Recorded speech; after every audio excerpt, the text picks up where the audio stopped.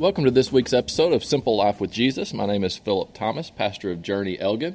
We're so glad that you've joined us tonight, and I hope that you've had a good week, an encouraging week, a relaxing week. But I know that probably is not completely accurate. You may have had some good times this past week. You may have had some relaxing times past week. You may have had some encouraging times. But the reality is most weeks come with a lot of ups and a lot of downs, and the chaos of life just continues to spin. And we have to find a way to engage that chaos. How are we going to go about living life in a world that is unpredictable, a world that is constantly changing? And there's those times in our lives where sometimes we have to just slow down and remember that we are loved by God and to find some rest in Him. You know, we have created a structure, if you will, of how we do life that doesn't give much time for rest. One of the things that you'll see doctors and studies will have confirmed this is the importance of sleep and how much sleep you get. And how important it is to get 8 hours of good sleep. And sometimes if you start really breaking that down, you're like, how can that even fit in my schedule? You know, how can I make that happen? You know, I'm supposed to exercise. I'm supposed to eat right. I'm supposed to spend time with my family. I'm supposed to do a good job at work. I'm supposed to do all this stuff. How am I actually going to find time to rest? And I want us to look at that idea of rest today, of finding rest in Christ. You know, I was thinking about that today.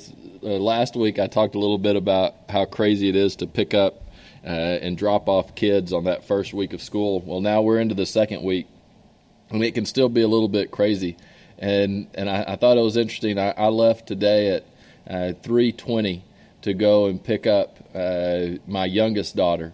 And by the time I finished picking her up and I got back to the house, it was 3:50, and which was then time for me to go and get my oldest daughter.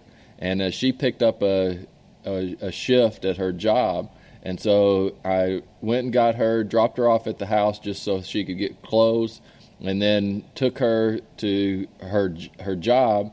But she needed something to eat, or she wasn't going to get anything until 8:30. So then I went and made the mistake of going through the drive-thru at McDonald's, which I thought it was fast food, and it ended up not being fast food. And so by the time that I dropped off my oldest daughter to school, at work, and then dropped off food for her, it ended up being about 5:20. And I got home and I was like, I've just been in the car from 3:20 to 5:20, and I've basically accomplished nothing. You know, but yet that just cluttered my day, and it just causes all kinds of craziness. We just realize, man, life is just moving at breakneck speed. And how do we handle that? How do we find rest in the midst of that? And I want to read a passage. This is just a short verse. Jesus talks a little bit about this in Matthew chapter 11, verse 28. He says, "Come to me, all who are weary and burdened." And what? He says, "And I will give you rest." He says, "Take my yoke upon you and learn from me, for I am gentle and humble in heart, and you will find rest for your souls. For my yoke is easy and my burden is light." You know, the reality is, if we truly want to find rest, we're going to find it only in our relationship with Jesus, only in our relationship with God. That is where we find rest. And you know, that rest doesn't have to be sleep. That rest can be rejuvenation, encouragement, a change in perspective. There are many ways that we can find rest, but we have to be intentional about it. We have to come to Him. We have to allow Him to impact our lives. And I wonder how often we just kind of go through the craziness of life and we just sit back and we wonder, man, I don't have time to do anything else. And when we expect God just to enter into that mess and just to stop everything. Well, the reality is we've got to make time. We have to make time to acknowledge that we are in His presence. And that doesn't mean that we always have to carve out an extra 15 minutes here or an extra 30 minutes there. But maybe as I'm sitting in line doing nothing for an hour and a half today, picking up kids, maybe that can be a time where you sit and pray. You write down all the things that you are thankful for. Or you start thinking about, where am I seeing God today? Maybe we start looking at our daily lives a little bit different and recognizing that we're in the presence of God 24/7. And if we truly want to find rest, sometimes we just need to acknowledge that point.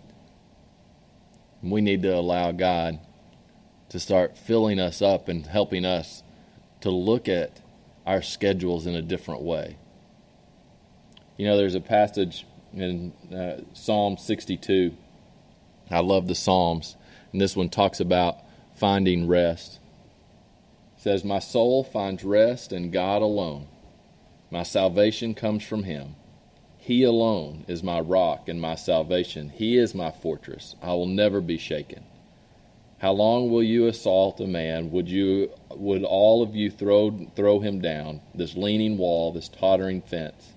They fully intend to topple him from his lofty place. They take delight in lies. With their mouths they bless, but with their hearts they curse. Find rest, O my soul, in God alone. My hope comes from Him. He alone is my rock and my salvation. He is my fortress. I will not be shaken. My salvation and my honor depend on God. He is my mighty rock, my refuge. Trust in Him at all times. O people, pour out your hearts to Him, for God is our refuge." Are we seeking our refuge in God? Or are we getting so caught up in our schedules that we're just being overwhelmed? We need to realize that to find rest, that we have to find it in God alone. And that's where we get our hope. That's where we get our encouragement, our joy. That's where our perspective on life changes. When we make sure that we are seeking refuge in Him. I don't care how busy you are or how crazy your life is.